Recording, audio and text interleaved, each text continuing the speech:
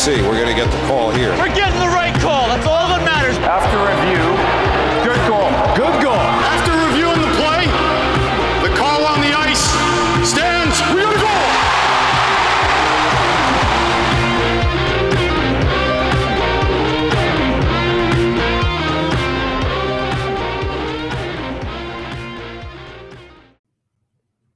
And we are live, Rangers fans. Thanks so much to everyone first chiming in. I really appreciate it. This is unprecedented. It's something that we did not intend on doing at all today.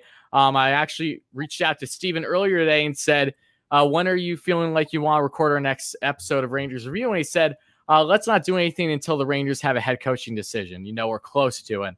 Lo and behold, it's a Monday. The Rangers normally do decisions on a Monday, and no less, that's what they do here. So thanks so much to my 10 viewers just chiming in. Killjoy, Core, AB, MSG is a factory of sadness. Let's effing go. And if you're watching this on replay, which I'm sure many of you are, I appreciate you guys being here too. Richie, what's up? Yeah, a lot of things happen. So let's just jump right into it. The Rangers finally made their hire. They landed Gerard Gallant, deemed by many as the biggest fish you could get as a head coach, currently available in quote-unquote head coaching free agency. They land him after he's been out of the NHL for over the past year to a 4-year deal. I'm not sure if we know the actual money that we're working with, but it's a 4-year deal. Is there anything that you'd like to expand on, just your initial reaction, Steven? Does this come as a surprise to you on, of course, the anniversary of the Rangers winning it all those years ago? Let me hear it. I mean, this was probably the worst kept secret in hockey, that Gallant was going to be the Rangers head coach. This shouldn't come as a surprise to anyone. First reaction, I'm happy that we have a head coach. I'm happy that we have a head coach with NHL experience. I'm really happy that we have an NHL head coach that has experience coaching young players. Of course, we all know the story in Vegas where he had youngsters like William Karlsson, Alex Tuch, Shea Theodore. They really blossomed under him in Vegas. But also in Florida, let's not forget, when he started there in 2014, they had just come off a first overall pick where they got Aaron Ekblad, but they had a 19-year-old Barkov, a 21-year-old Huberdeau, 21-year-old Trocheck. It was a team that also had Jaromir Jagr and Roberto Luongo, but they had some really interesting, exciting young prospects on that team, and they did really well. And I'm excited that we have a coach who has been through this before, because if you look at those 4 players, right, Barkov, Huberdeau, Trocheck, and Ekblad, there are some comparisons to be drawn to the current Rangers team with Lafreniere, Kakko, Kravtsov, and Lundqvist, although he's a little bit older than Ekblad was in 2014. A rookie defenseman on the right side. I'm excited that we have a coach that has some experience. The David Quinn experiment didn't really work, but I'll get into the other side of the coin a little bit later. It's not all rainbows and unicorns. Yeah. We're not going to try to rain on the parade, though. We're going to stay with the optimism right now. Then we'll get a little bit more into reality towards the end of the stream here. But before I go any further, I just want to thank everyone again for first chiming in. It means a lot. I see Michael Dave Kaplowitz. If you don't know Steven, Dave is a great supporter on my Mets channel as well. Huge Rangers fan, and he has a whole Rangers care package coming my way this Wednesday. So I'm excited to check that out and show you. I see a lot of other viewers in here. Thank you so much, guys. I think we're all kind of universally in agreement that this is a positive sign for the Rangers versus taking, a lot of different options out there. And while there was some belief that maybe the Rangers were going to wait things out to see what the possible future of a Rob Brind'Amour would be, as we said, and I said plenty, it really felt like a pipe dream. And lo and behold, it seemed like that was definitely the case. Same thing with Mike Sullivan. As of right now, there's no inclination that he'll be leaving the Penguins this offseason. So Gerard Gallant, first and foremost, has been the ideal pick. And he's been available for a while now. And you have to wonder what a team like the Seattle Kraken, why they weren't able to land him when they had all this prep time. But maybe they do have their eyes set more on a guy like a Rick Tocchet, if you will, given his connection with management there. And what Gerard Gallant brings, and I think this is a positive that we should bring up, while also being somewhat of a negative, is the fact that the last 2 times that he has been fired by teams in the NHL, both the Florida Panthers and the Vegas Golden Knights, he had winning records with both clubs during that time. His time when he was with the Florida Panthers, I believe they were 11-10 on the season, and he had multiple wins above 500 with the Vegas Golden Knights up until his departure. So kind of like what we talked about in the last episode, why is Gallant being relinquished of his duties when, on paper at least, things have been trending well. Even if you got off to a slow start in the season, which I know Vegas did a couple years ago, it's bizarre. Why is this? Why can't Gerard Gallant stay a solid 4 or 5 years consistently with a club while he's had success? He's a 2017-2018 season Jack Adams Award winner, which of course goes to the head coach of the year in the NHL. So, Steven, why don't you expand on that a little bit further here, if you can draw maybe any inclinations as to why Gerard Gallant hasn't been as sought after as maybe you would expect during this past year and a half that he has been a head coaching free agent, and why at all is he being fired when he still had above 500 records with his previous teams? Yeah, I think in sports in general, there are, of course, a few exceptions, but most head coaches don't have a long shelf life. If you look at coaches in the past, on the Rangers, and I've brought this up in one of our previous recordings, since the 1940s, only one head coach has been behind the bench for 5 full seasons in a row for the Rangers, and that's Alain Vigneault. Every other coach was gone within 5 seasons. And John Tortorella took us to the second round in 2013, and a week later he was gone. And it's not always about the winning record. Sometimes a coach just loses the room. And if you lose the room, you're gone. It doesn't matter if your record is 60-20-2. When you lose the room, you're out. Absolutely. And I think looking at why a coach was fired is the right thing to do. I mean, I do it too. We don't know the actual details behind it, but I'm pretty sure when Chris Drury interviewed Gerard Gallant, it came up. And the fact that Chris Drury was willing to go ahead with signing Gerard Gallant, to me, means that the issues that were highlighted from Vegas and Florida were not an issue to Chris Drury. That's something they can work around. That's maybe some external factors. It's just we probably won't know until Gerard Gallant retires and writes an autobiography. Only then we'll probably find out. But this is what happens with coaches. Look at the NFL. Aside from the Pittsburgh Steelers and the Patriots the last 20 years, are there teams that have a coach like leading their team for like a decade or so? No, I don't think it really happened. Like the Seahawks have Pete Carroll. He won a Super Bowl and took him to a second Super Bowl. I'm a Seahawks fan myself, so I know this. But I think the Steelers are the exception. They've gone through, 5 head coaches in 55 years? Yeah, I'm a Steelers fan, so I can tell you. Tomlin's been there for a very long time, and there are times where I'm very in favor for it, and there's a lot of times I'm not so much in favor for it. So it goes in hand with ownership connection, of course, but, Exactly. doing the football connection, what's important is the consistent winning records. Yeah, and I think as fans, we tend to look at, this coach got fired, but Alain Vigneault got fired in Vancouver, and he took us to the Stanley Cup final in his first year in New York. So Mike Sullivan was fired as an assistant coach, and he won 2 cups in Pittsburgh. It's not always a death sentence when a coach is fired. So I'm pretty sure David Quinn will get another shot in the NHL, for instance. But for now, what's important is that the Rangers get a coach that can get the most out of this young team. And I think the appeal with Gallant is that in both Vegas and Florida, he worked with young teams and he got a lot out of them. In Florida, he took them to the playoffs. He took them to a winning record in year 1, took them to the playoffs in year 2. So the success was there. And Vegas, we all know the story. So I think there are enough positives there for the Rangers to move on with this. But to get a little bit into the other side of the coin, I don't want to get too negative here, but I think the reason we hired Gallant is simply because he is the best candidate out there. I'm not saying he's bad. I don't think you're surprising anyone with that remark.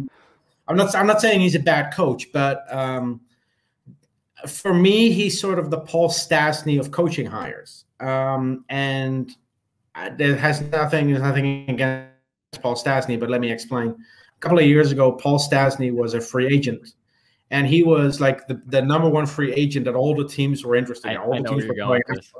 Yeah, Paul Stastny is a good player, is a decent player, but in free agency years prior to that year and after that year, there were better players available. And I feel that's the same thing with Gerard Gallant, that in previous off seasons, there have been better coaches available. And in future off seasons, we might also see better coaches being available. I think it's just unfortunate timing a little bit. But like I said, Gallant's not a bad hire. He's the best person on the market for this job. They get someone with experience. And my expectations for Gallant are simple. You know, I'm easy to please by the next head coach. I just want this head coach to play fourth line players in a fourth line role. I want him to play our young kids, our blue chippers like Kakko, Lafreniere, Kravtsov, and I consider Nils Lundkvist a blue chip prospect as well. I want him to play those young kids without instilling fear into them. You know, the last 18 months we've had cases of players coming out and explaining that they feel uncomfortable playing under David Quinn. They feel like they're afraid to make a play because if it doesn't work, they get benched. That needs to stop. That needs to go out the door with David Quinn.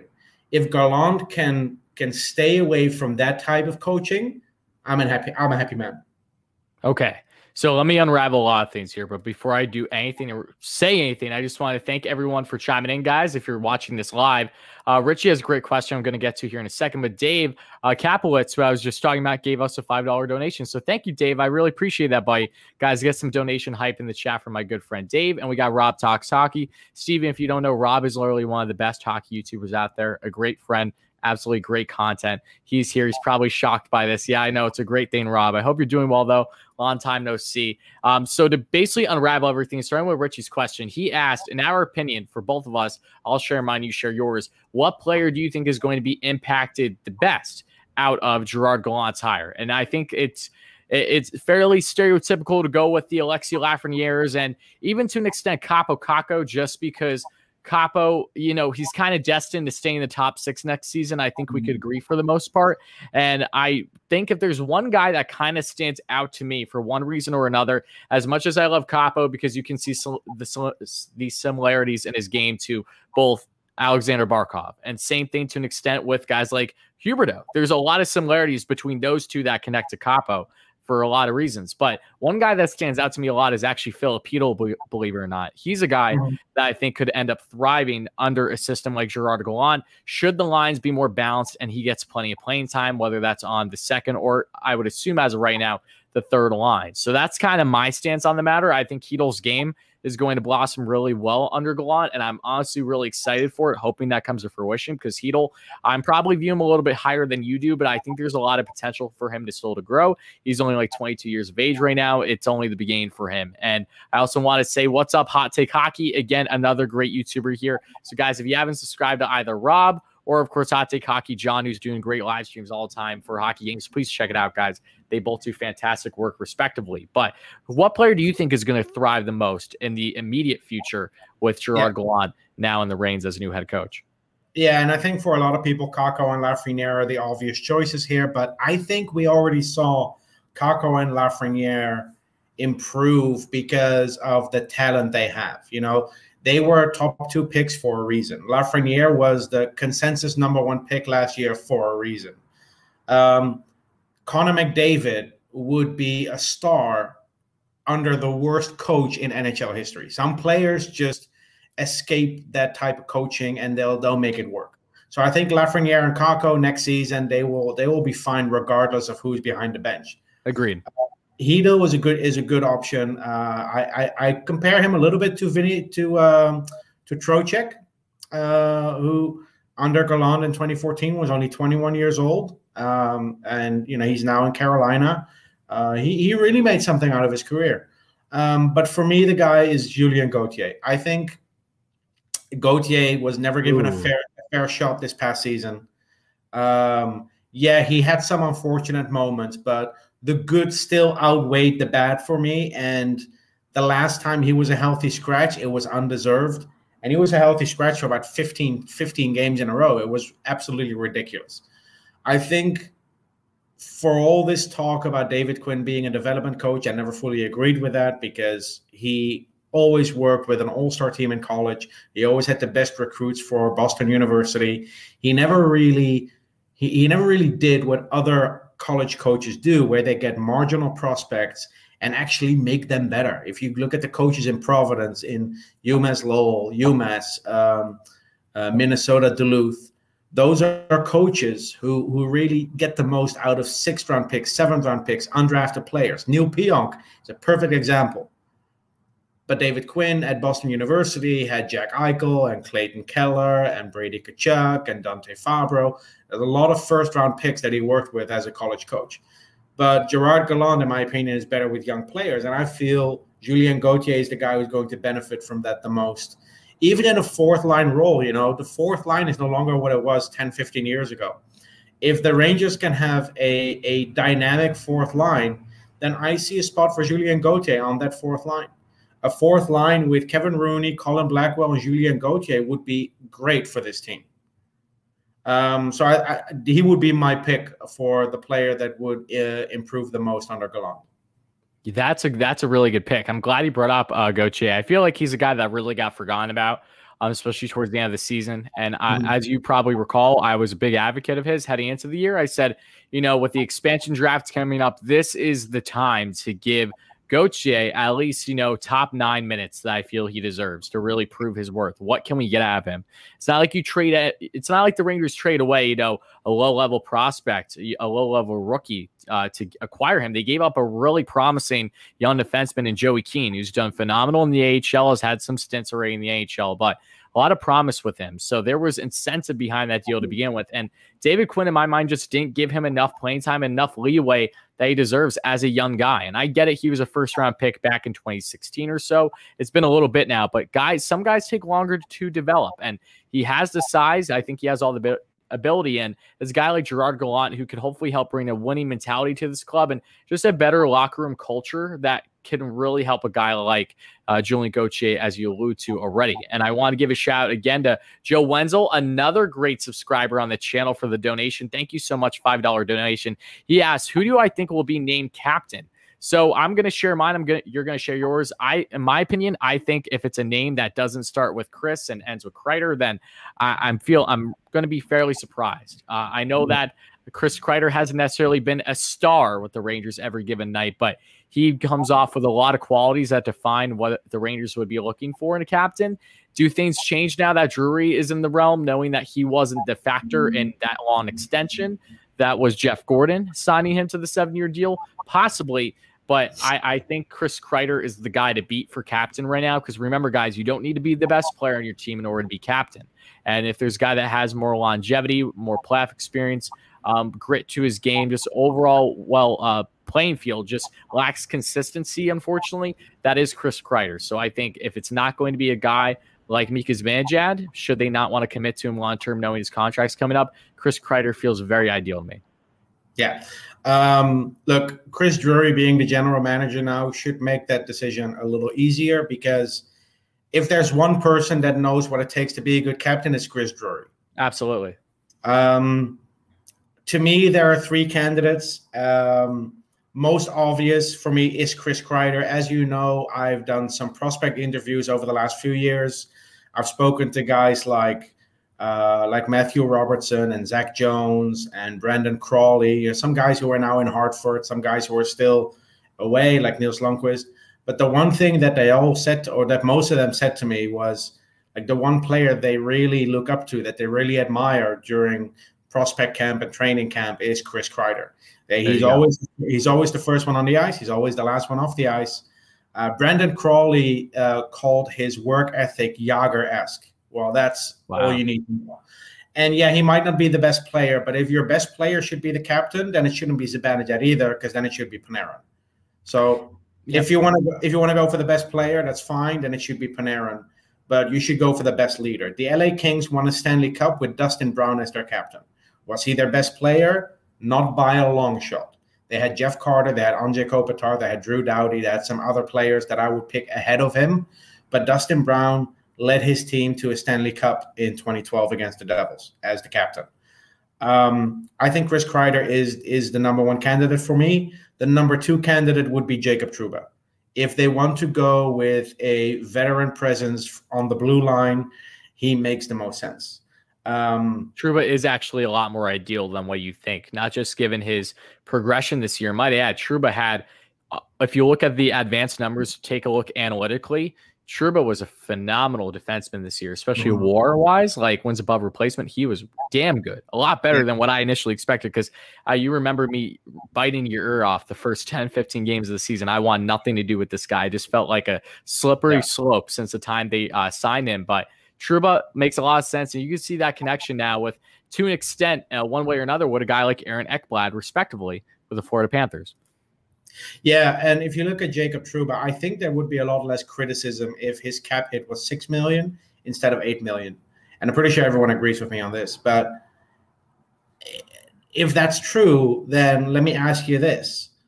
Is $2 million of an overpayment that much of an issue when you have $14 million in cap penalties on the books? I don't think Jacob Trouba's contract is as bad as people think it is.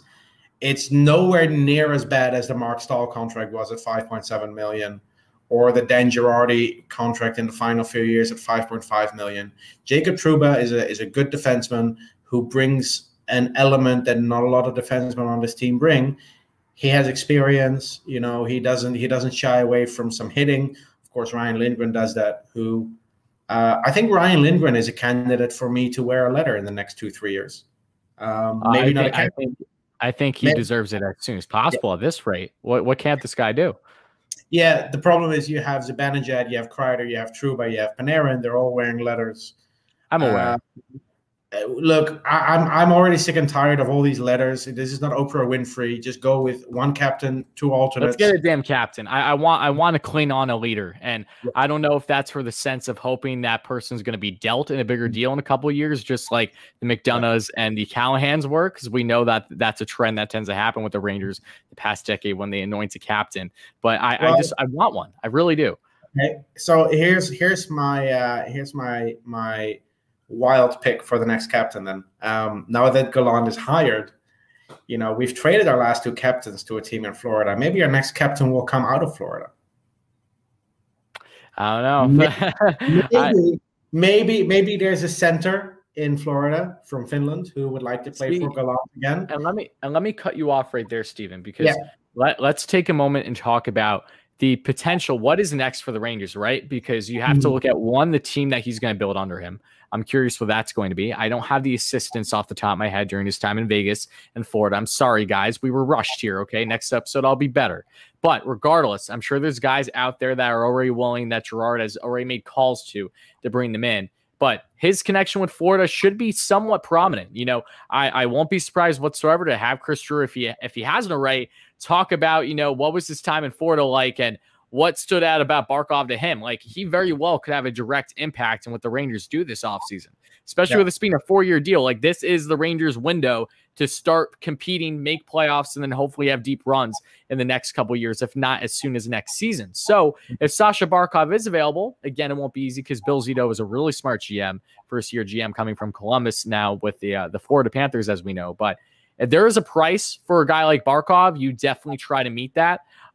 If not, try to pry away their top prospect, Antoine Lindell. I wouldn't mind him either. But what's your stance on this? Because I do feel like Gerard Gallant coming in, you know, there's one thing that is going to be beneficial from his side of things. It is the impact that he's had on that kind of player, knowing the familiarity and knowing what he would bring. It doesn't get any better than hearing it from the source himself. Yeah, true. Look, I think Gallant's going to be involved in some things before the season even starts. You're going to have the expansion draft coming up. Let's be clear here. It's going to be between Howden and Gauthier to see who's going to get protected in that last slot, because Blackwell and Rooney are the only forwards right now who meet the criteria for the minimum 2 forwards. So as much as some Ranger fans want to see it, unless Gauthier or Howden signs an extension, Blackwell's not going to get protected, because the Rangers don't have that luxury. They don't have a second forward to expose that meets the requirements. So he'll be involved in that. He'll be involved in the entry draft, which will be in July. and then building the team starts. And a lot will depend on what Gallant wants. A lot will depend on how far his reach is, like you said, and which players are available. And yeah, I don't know if Barkov is even interested in going to the Rangers. It would be a pipe dream, like you said. But Panarin came to New York. Tavares went to Toronto. I think the last couple of years we've seen some really big players, still relatively young, make a free agency move to a different team. So we'll see what happens. But until then, I think this team has what it takes to at least make the playoffs next season. All their young guys are a year older. Adam Fox is going to be a year older. Kaapo Kakko is starting his third full season, or first full season, but third season. 2020 Norris winner, Adam Fox, to you. 2020 Norris winner, Adam Fox. He should be. He should be the first defenseman to win the Norris without making the playoffs. I don't care that he didn't make the playoffs. It's a regular season award. This young team is getting older. They're a year older than they were last year. Panarin is still in his prime. Kreider is still really good. Trouba, Zibanejad, that's your leadership group. And then the first full season for Kravtsov, it's going to be exciting. And look, if we can either let Howden get picked by Seattle or limit Howden's minutes to 7 or 8, I think that's already an improvement. And I've nothing against Howden, but Kevin Rooney is a better center than Brett Howden, and we have better wingers than Brett Howden too for our fourth line. So if Gallant can just make the right personnel choices, that will already make us a better team this upcoming season. And what happens after that in 2022, Zibanejad and Barkov will both be free agents. If they cannot get Barkov, I probably see them just extending Zibanejad instead. Okay. So what I want to ask you here, and Zibanejad's only 2 years younger than Barkov anyway. Yes. And here, I wanted to ask you one question, and then maybe we'll take some questions before we get out of here, because we basically hit the nail on the head with everything thus far. Again, thank you so much to all our viewers chiming in. It means a lot, guys. Again, the Rangers, if you don't know, have in fact hired Gerard Gallant, former head coach with both the Florida Panthers and Vegas Golden Knights most recently. Good track record. We'll see what he can bring to the table over the next 4 years for the Rangers, assuming he's with them for that time. But my question to you, Steven, is between the whole Jack Eichel thing and the whole idea of still bringing in a top center for the Rangers, whatever is ideal, say they get a Barkov or whatever it's going to be. My question to you is, how does this make sense in line with how well Ryan Strome has been doing? Now, don't get me wrong. I would take Eichel or Barkov over Strome in a heartbeat. No questions asked. But Ryan Strome proved something to me this past season, and that is that he is not a fluke. He came out of his breakout year with 59 points and had himself basically a point per game season, damn close to this past 56-game year with the Rangers. And it's hard to justify moving him down in the lineup with how much offensive production he's brought to the Rangers, and he wasn't a defensive liability nearly to the extent outside of simply not being big on faceoffs. So, in a nutshell, what's your stance on the matter with the Rangers and their supposed center search right now? How ideal do you think it is for them to acquire a top center going into next season? And how likely do you think it is with guys like Ryan Strome, who are doing their best part on really good contracts? I know Strome has a year left now heading, but it just a guy that really went a complete 180 on me, fairly similarly to Jacob Trouba with their performance. And I really wanted to see from Strome, this was a make or break year for me for him, and he absolutely made it. And it wasn't a make or break for him regards to contract because he's on the multi-year deal. So what's your stance on all that? I think Strome has gotten a lot of criticism ever since he joined the Rangers, and every year it was something different. You know, his first season, it was his shooting percentage is too high, which was around 20%. I understand. It makes sense. It stood out. But I think he scored 18 goals playing with Jesper Fast and Vlad Namestnikov.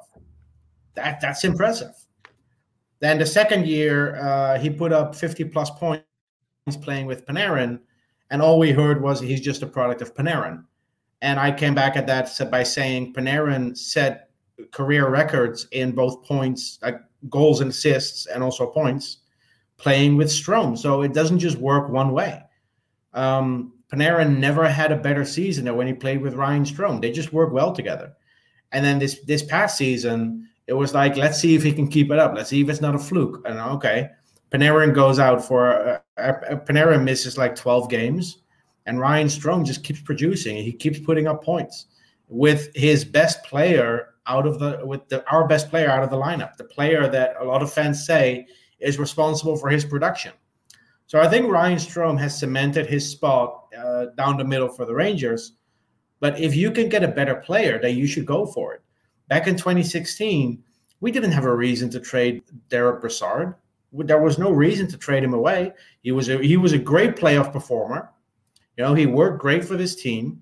He had a little bit of a slump in Columbus, but a change of scenery was exactly what he needed. Same with Ryan Strome. There's a lot of similarities between Ryan Strome and Derek Brassard. But if you can get better, then you do it. If you can acquire a player like Barkov, and you can trade Ryan Strome in a separate deal for a player that makes you better elsewhere in the lineup, I don't see how you don't do it.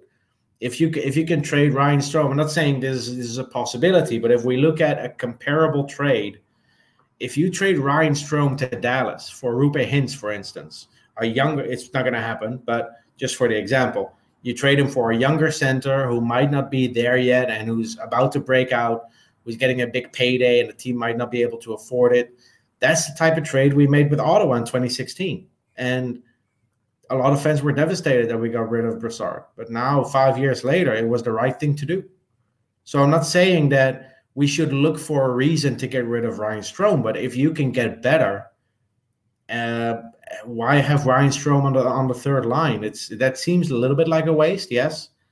But why not? If you can get a top six center and have Ryan Strome on the third line, and then find a different position or a different destination for Philip Hedl, do what you want. It's always the general manager's job to make the team better. And if you can make it better by signing a better player, then you do it. They signed Panarin not because they were unhappy with Chris Kreider, but because he was available. Doesn't mean they want to get rid of Chris Kreider, but Panarin was available, so you go for him. Okay, so now let me ask you, or just basically make a statement here. So the NHL draft, kind of a big deal, is coming up fairly soon, right?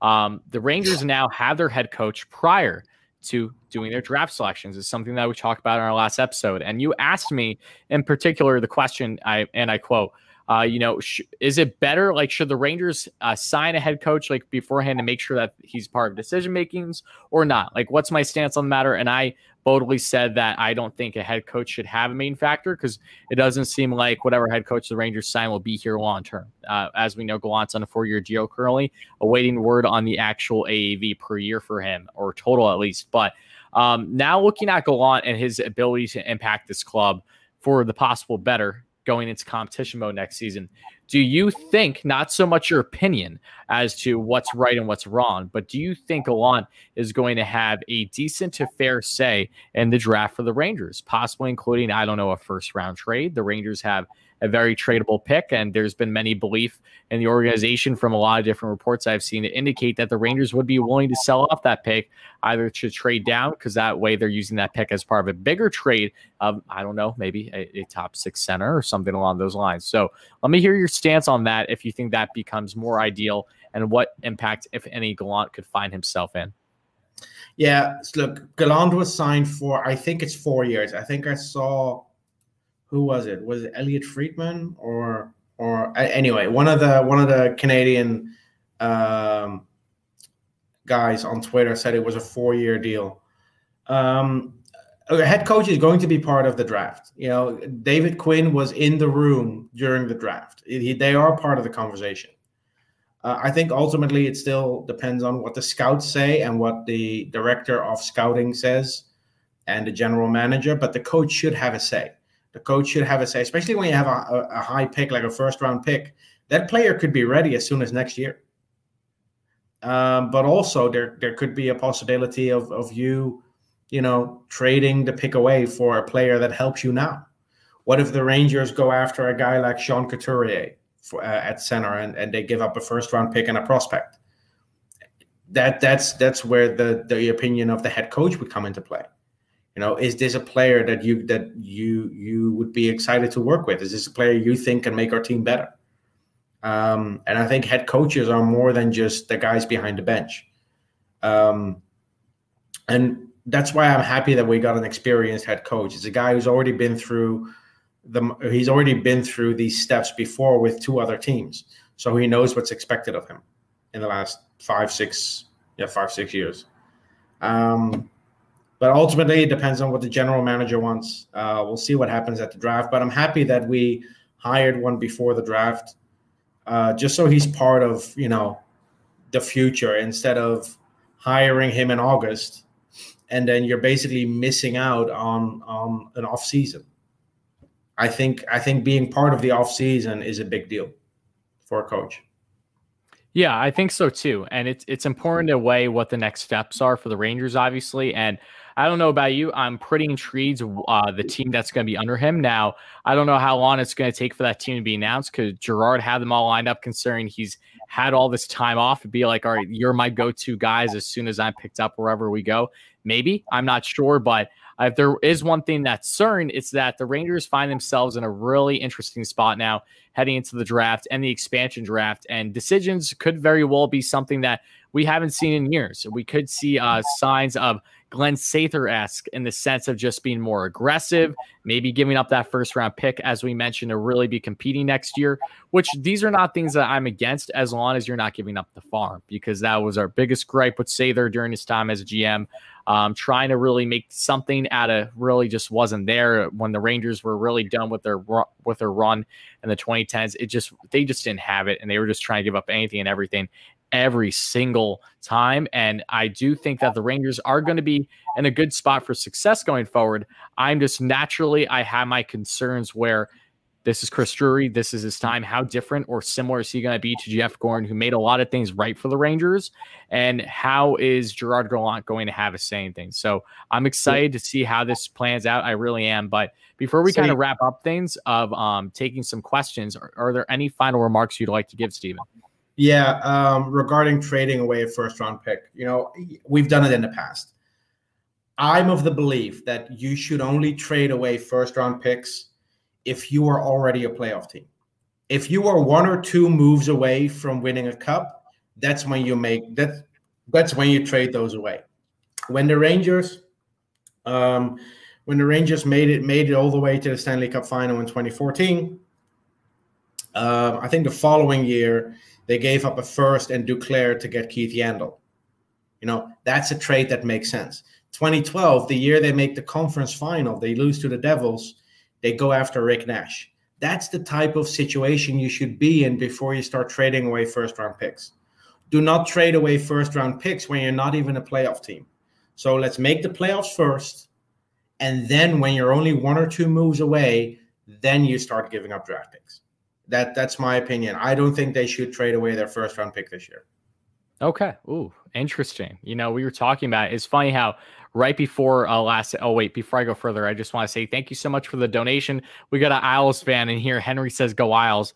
Hell no, Henry, but I appreciate the donation, my man. It means a lot. Dono hype in the chat for Henry, as always. Appreciate everyone just chiming in, guys. It means a lot.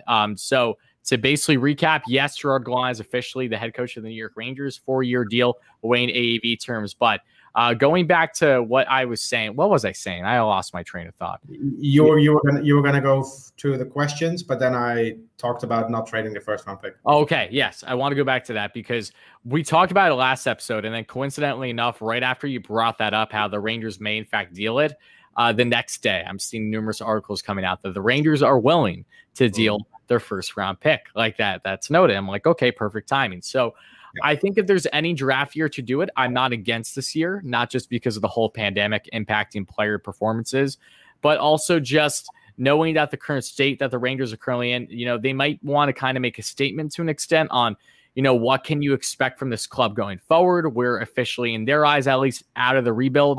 I don't know exactly how truthful that is. I think this is a team still developing. I'm not sold on them being like, all right, we're cup contenders right next season. I don't think that's true at all. I think that they are very much playoff contenders, but they need to stay the course, and that's what's most important to me. And I think you can agree with that, right?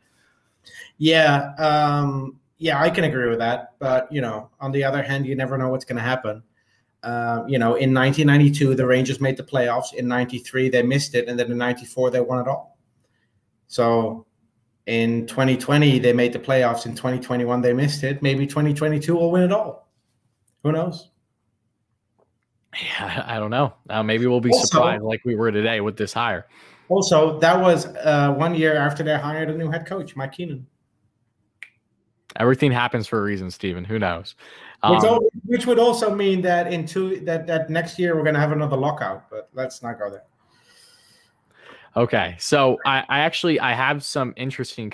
Multiple people have said this, so I by no means do I stand by it. I just want to know your quick stance from comments I'm seeing. Is some people are asking about Zach Jones and the possibility of him being dealt as part of something bigger. Do you see that as a reality? Obviously, I hope not. I thoroughly enjoy Zach Jones, and I know you do too. But is he that kind of quote unquote maybe B-level prospect, or closer to B than A versus what the star-studded prospects have been for the Rangers over the past 2 years that you would define as doable at the right price should be for something bigger? Yeah, look, this team is going to trade away prospects that fans are getting attached to. There's no way around it. They have too many prospects to play them all. If you look at the right side, you have Adam Fox, like players under 25, right? Yeah, on the right side, you have Adam Fox, Nils Lundqvist, Braden Schneider, Hunter Skinner. And on the left side, you have Ryan Lindgren, Keandre Miller, Tormo Reunanen, and Zach Jones, Matthew Robertson. There's just too many prospects in the organization, in the farm, for them to all play. So I think Zach Jones, for the right move, I think everyone's available on this team. If Edmonton comes at you and they want Panarin in exchange for McDavid, you do it, right? Yeah. So everyone's available. Everyone on this team is available for the right return. Okay. I don't know if Ranger fans would trade Adam Fox for Cale Makar, but that seems like a wash. Anyway, everyone's available for the right return. I think Zach Jones is more likely to get traded than Nils Lundqvist. Because of the difference in quality. Nils Lundqvist is a guy who can probably step in immediately, and he's going to be one of the better defensemen on the team. Not as good as Adam Fox, but I think he's going to be close. So yeah, Zach Jones is a possibility, but so is Keandre Miller or Matthew Robertson. What you have to understand is that if you only trade your worst prospects, you're only going to get a worse return. So if you want to go for a guy that really is going to make you better down the middle in the future, let's say Alex Turcotte, for instance, you're not going to get Alex Turcotte for a guy like Matthew Robertson or Trevor Zegras. But for the right return, I think Zach Jones will be dealt. Yes. Will that offer come? I don't know. The Rangers are very high on him. They signed him to an entry-level deal. He played in the World Championships, was really good for Team USA. Won a national championship in college. He's only played defense, I think, for the last 4 or 5 years. He played center before he moved to defense 4 or 5 years ago. So it's pretty impressive how good he is defensively, and his transition game is really good. I think, it could happen. It could happen. Okay. All right. Well, that's interesting to hear. I agree with you. I think that, like you said, everyone's kind of on the table. I just want to know what the next steps are, but we won't know soon enough. And when we do know, and when the draft happens and when the expansion happens, we'll be right back here to talk about it, guys. So I hope you guys are looking forward to it. It's going to be, I think this could be an offseason that we haven't seen in numerous years. And, you might be wondering, Tyler, how does that make sense when the Rangers have been unbelievably active the past couple of years when it comes to offseason? Don't get me wrong, they have. But it's a different feel now because this was active to improve the roster, but as part of a rebuild outside of a Artemi Panarin signing. So now it's about adding on to what you currently have for the better to make yourself a contender sooner than later. So with that being said, I think now is a great time for us to take some questions and then we'll get out of here. So Steven, as long as that's fine with you, I think we'll do that for a couple minutes. We're at right around 44 minutes in the live stream. So maybe we'll go another 5 or 10 minutes or so. If you guys don't know, it is currently, how late is it where you are right now, Steven? It is 12 minutes after midnight. Okay, so Steven has this thing called work and he has this thing called bedtime. So we're going to be wrapping this up fairly soon. So if you guys want to ask some questions, by all means, go ahead. Outside of that, thank you so much for chiming in, though. I'm really excited to see what Gerard Gallant brings to the table. And it was an awesome live stream. Again, you guys can expect more things like this as long as Steven and I are available throughout the offseason when fairly middle to big range moves happen for the Rangers, and we expect quite a bit. So Yona here with a $2 donation. Thank you so much, my friend. I appreciate that. Who should the New York Rangers realistically go for, trade for right now? So that's a great question. Again, thank you for the donation, my friend. I really appreciate that. I'm assuming that you're Finnish just by your name, and I think Steven can attest to that. It comes out very Finnish to me. Would I be accurate in that assumption, Steven? Yeah, from what I quickly saw, it could be. Oh, yeah. okay. Okay. Well, I just want to say that. I just like when I notice these things. That's the beauty about being a hockey fan. I'm not a European or anything, but I can kind of pick up those things. So hopefully I'm right here. But let's start with you, Steven. What player do you think is realistic for the Rangers? There's a couple guys that are crossing my mind, but I want to know what you're standing fairly firm with. To trade for or to sign as free agents? To trade for. Oof. Yeah, as much as Jack Eichel is being mentioned, I don't think it's going to happen. Herniated disc in your neck. He's not going to play for probably a year if he gets surgery. If he doesn't get surgery, how much does that impact his game? Do teams really want to take a gamble on that? I don't know. So I don't think the Eichel trade is going to happen. A trade I do see happening, and I don't have an exact name, but a trade that I could see happening is a guy like Matthew Robertson for a similar prospect, but a center. The Rangers are sorely lacking center prospects in this organization. You have Carl Henriksen and Morgan Barron, and that's about it. But a guy like Rasmus Kupari, who is actually from Finland, was drafted by the LA Kings in, I think, 2018. Yes. He would be someone to target, and I think the LA Kings are a really good trade partner for the Rangers. The LA Kings could really use some defensive prospects, and they have a lot of center prospects, which is exactly what the Rangers need. You could go a little higher, in the price range in terms of what it will cost, and go for a guy like maybe Gabe Vilardi or Alex Turcotte. But I think if you want to go for a low risk trade that could work out for both teams, a Robertson for Kupari trade could work. If they want to go for some experience on the blue line, which wouldn't hurt, a team like Nashville with Matthias Ekholm is a team that I could see a trade with. The Nashville Predators don't have enough protection slots to protect Matthias Ekholm if they want to keep their other defensemen.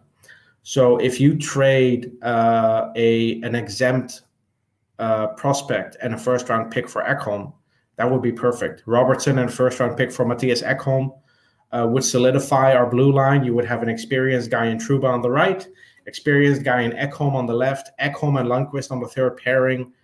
I would pay to see it. Ekholm's really appealing. Ekholm I had as the top 10 defenseman just a couple of years ago, and I think he's still one of the most underrated in the game today. Gets overlooked a little bit now that I know he's dealt with some injuries, and also the Predators have just been a really lackadaisical team, just a little to no offensive production. They have their own issues that we know, and defense hasn't been always hot. Yeah, and quickly to clarify on the expansion draft, right now the Rangers, the three defensemen they have for the protection slots are Jacob Trouba, Ryan Lindgren, and Libor Hayek.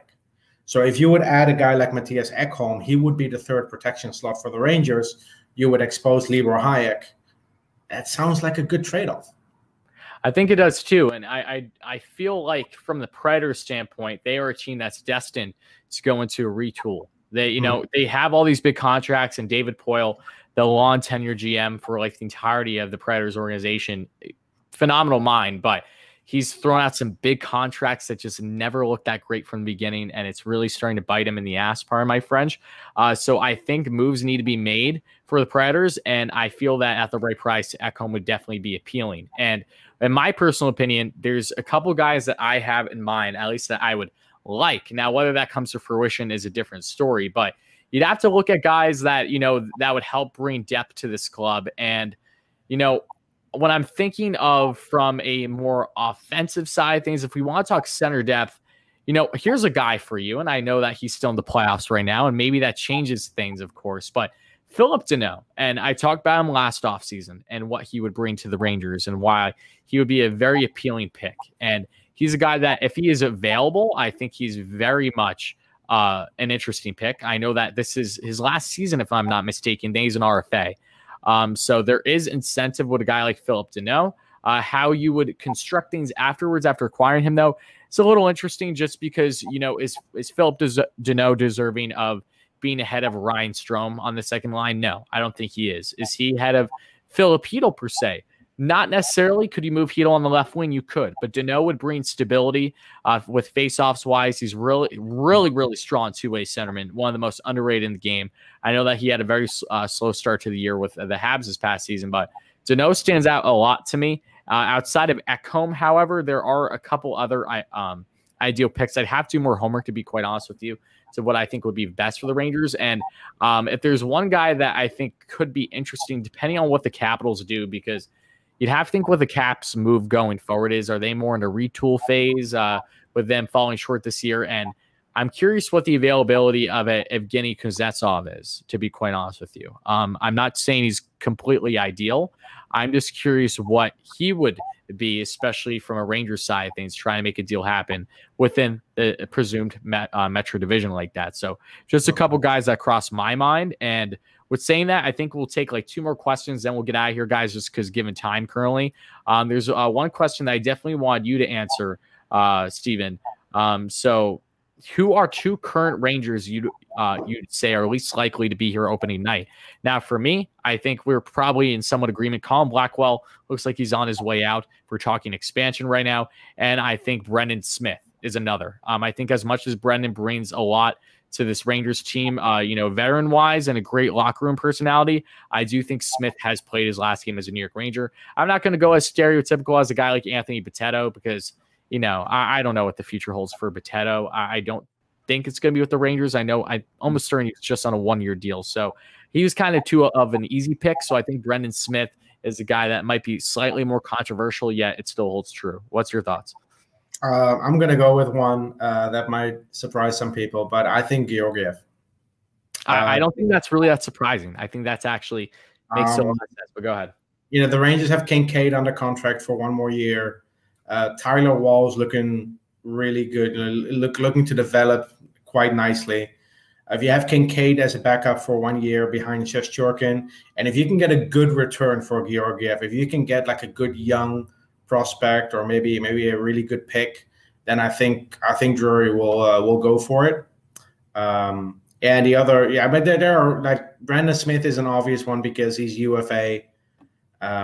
D'Angelo is not going to be on the team because I think he's getting bought out. I think Libor Hayek and Brett Howden might not be on this team much longer.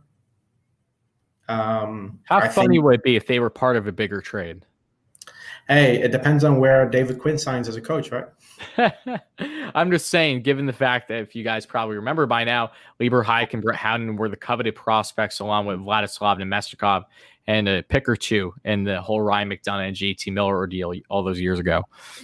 Yeah, the 2 picks, by the way, became Nils Lundqvist and Carl Henriksson. So good, solid picks. We were feeling Swedish when we got them. Yep. All right. How many more questions do we have? We'll just take like 1 more, I think, for the sake of trying to get out of here. But I want to thank also NP here for the $5 donation. He says we're winning a cup with Gallant. Presumably we got 4 years. So 4 years, I think that's a fair window. I don't think it's happening any sooner than the 4th year, though. So if it happens any sooner, then God bless. I'm all for it. Trust me. But we'll take 1 more question, guys. I'm just going through. Please don't be offended if I don't pick your question. It's nothing personal. I'm just going through the comments right now. Let's see here. Okay, so here's a good question. I think it's perfect to cap off with you, just for obvious reasons. Let's see here. I had it and then I lost it. So give me 1 second to find it, and then we'll be good to go. People are talking about Anthony Cirelli, just like last offseason. I love Cirelli. I just don't know how ideal he is. But here's the last comment that I want to highlight. Do you think Nils Lundqvist will be a Calder candidate for next season? Now, to finish things off with Steven's good friend and Nils, Steven, I'm going to let you run away with this one, and then I'll share my brief thoughts on the matter. It's a tough one, actually. I think he's talented enough to be one. It depends on who the other rookies are. Cole Caulfield's probably going to be up there in terms of, being a candidate. And it depends on the role that Niels Lundqvist gets to play on the Rangers. Of course, he's going to be behind Adam Fox and he's going to be behind Jacob Trouba. But if the minutes are relatively even for the guys on the right side, and if Niels Lundqvist can get some power play time, yeah, I think he could be. I think he and Moritz Seider are the two best defensive prospects in the world right now. And I don't think they are that far apart either. I think the only difference between the two, and the reason a lot of people like Moritz Seider over Niels Lundqvist, is simply their size. Moritz Seider is 6'4", Lundqvist is 5'11". He's a damn good prospect too. He's so much fun to watch. Yeah, but I've said to you before on a different recording, Niels Lundqvist may be 5'11", but I don't understand how, as a hockey community, we somehow decided that the arbitrary cutoff is 6 foot. If a player is under 6 foot, for some reason he's too small to play hockey. I never really understood that, especially from a fan base that saw their team go to a cup final with Zuccarello and St. Louis on it. But Lundqvist doesn't play like he's 5'11". He plays like he's 6'2", 6'3". He plays like he's 27 years old. And I said this to you before. What stands out the most about his game is how mature he is. He was an alternate captain for Team Sweden, the men's national team at the World Championships and at the Euro Hockey Tour. And his teammates listen to him in Sweden. He is when he's on the bench, he's directing traffic. He's telling his players where to go. He reads the game so well. And his teammates, these are like 28, 29-year-old veteran players. They listen to this kid. This kid's only 20 years old. So I think he has a great future ahead of him. The usage will determine whether or not he's a Calder candidate. But I think he has the talent to be one. Is he going to win it? I don't know. Like I said, that depends on who the other prospects are. Uh-oh. What's happening by you? I don't know. It's nothing here. No. Okay. They're gone. Okay. You're going to have maybe Quinton Byfield in the NHL as a rookie who will be eligible. Like Cole Caulfield, I already mentioned. There are going to be some others. From the 2019 draft, there are going to be some like Alex Turk. Did Alex Turcotte play too many games to be eligible next season? I don't think so. I don't think so. Granted, I was not following the Canes game by game this year, but I don't recall seeing much of Turcotte. And who knows? Spencer Knight in Florida. It all depends on what happens with Bobrovsky there. Yeah, Spencer Knight's kind of really good, and Bobrovsky looks like he's closer and closer on his way out. I don't know how. Will they have to eat that contract? Maybe, but man, I don't know. When you got two goaltenders arguably better than Bob right now and Driedger, I think Seattle's going to come into play there. Ooh, that would be interesting. Ask Bobrovsky to waive. Give Seattle a prospect and a pick to take on that big contract. It gives Seattle a really good starting goalie for the upcoming 5-6 years, the first 5-6 years as a franchise. The same thing Vegas did with Fleury. I mean, it's not crazy. Yeah, and I think to kind of share my thoughts, and then we're going to wrap up the stream here, folks, if you're watching live, is Niels Lundqvist. My biggest concern with him being a candidate or not, as Steven alluded to, is the obvious one. It's his availability, his usage. How is Gerard Gallant, a guy that we've never seen with the Rangers, of course, and a new prospect, and Lundqvist coming with the team? How are they going to gel well? I have no clue. And, you have to realize that the Rangers already have plenty of puck-moving defensemen, but Niels opens up in that spot on the right side where Tony D was quite smoothly. So now you're going to have guys like Trouba that are going to be hanging back even more than what they already are.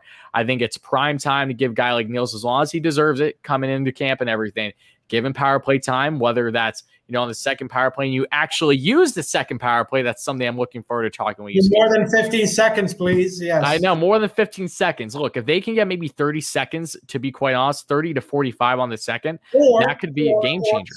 Sorry. Or I'm going to cut you off here. Or maybe once in a while you start the second unit on the power play. God forbid. You can't say these things in vain here, Steven. It's not allowed. They did that in Montreal, and it worked out great for them. No, you're right. And it's important to make sure that you're balancing what you have, especially when the Rangers have some absolute studs, but it's not, everyone in the lineup. So balance things, give Niels playing time he deserves.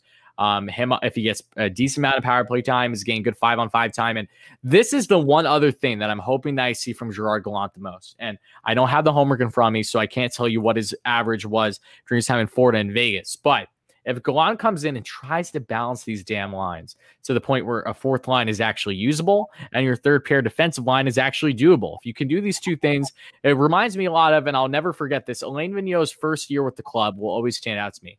I'm not an Alain Vigneault fan by the slightest, but he started off really well with the Rangers and their cup run, in 2014.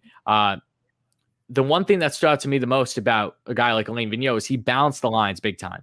I felt like every single time post game, I'm seeing every guy has right around, 15 minutes or so. It was pretty balanced. And then pushing 20, or of course the veterans, the top dogs on the club, like the Rick Nashes, etc. But my point was, it was really refreshing to see the guys thrive when they're pretty balanced. I want Filipino to get really close to, if not the same amount of ice time as Ryan Strome. And I'm sorry if that's a selfishness on my point. I know that he needs to deserve it, but that's important for a player's development and their success. And I think Nils Lundkvist should be right in that category. So if he gets balanced ice time and some power play time, it's sky's the limit for him and what he'll do with this Rangers club. And he very well can surprise some people. I think Cole Caulfield is going to be the biggest guy to beat. That guy is just amazing. I loved him from the day he got drafted. I was upset when the Rangers passed on him, even though that wasn't really like they had much of an opportunity, no less. I just know that Cole Caulfield's going to be a damn good goal scorer in the league. Given his size, it's not going to matter. So he, in my mind, is the biggest competition for Niels, assuming that all things go right. Yeah, and Caulfield's the only player I ever met at a draft that was shorter than I am. So it's interesting to see how he's going to do. But the 2014 postseason was very interesting. The top pairing, of course, McDonough, Girardi. The second pair, I think, was Strawman. And then on the third pair, we had Kevin Klein and John Moore, I think. That's a good defense. Kevin Klein. Oh, I love me some Kevin Klein. Pre-injury. My fiance is a huge Michael Del Zotto fan. I'm aware, and it slightly disturbs me, and you can tell her. Yeah, between Michael Del Zotto and Mika Zibanejad, I might have to change my initials to MZ for her to be interested. No, but having Kevin Klein on the third pair on defense, that was such a great move. It solidified our defense that year. We went to the final. And if the Rangers can have, like I said before, if we can go for a guy like Ekholm and we can pair him with Lundkvist on the third pair, that's an amazing third pair to have. You would have a guy like Zach Jones in Hartford. You would have Robertson, Schneider in Hartford. That defense in Hartford all of a sudden looks really good as well. You have Hunter Skinner, who really surprised me this season with how he performed. If we can get a veteran left-handed defenseman, great. If we cannot get him in a trade, then maybe we should just – Ranger fans are going to hate this. Maybe we should just sign Alec Martinez. And maybe he can score a cup-winning goal for us in a few years. I don't want him to. Even if he did, I wouldn't like it. I wouldn't be as happy about it. You can't just erase all those pains just like that. You know what? Maybe I'm speaking out of my ass. It's a different story when you're on the winning side. By ending it on Alec Martinez. Of course. What else is there to do? But with that being said, guys, that's going to wrap up this episode. It was a Rangers review. It was just a breaking news Rangers review. So we will probably have this up via podcast. Not that it'll matter to most of you, but in case you guys only chimed in for a small bit, whether you're watching this live or on play-by-play after the fact, it will be available on wherever you find your podcast sometime tomorrow. So stay tuned for that. Really appreciate all you guys chiming in. This was an awesome live stream. We plan on doing these more throughout the summer when more significant news happens with our beloved New York Rangers. But outside of that, I hope you all have a great rest of your night. And Steven, let's go Rangers. Let's go Rangers.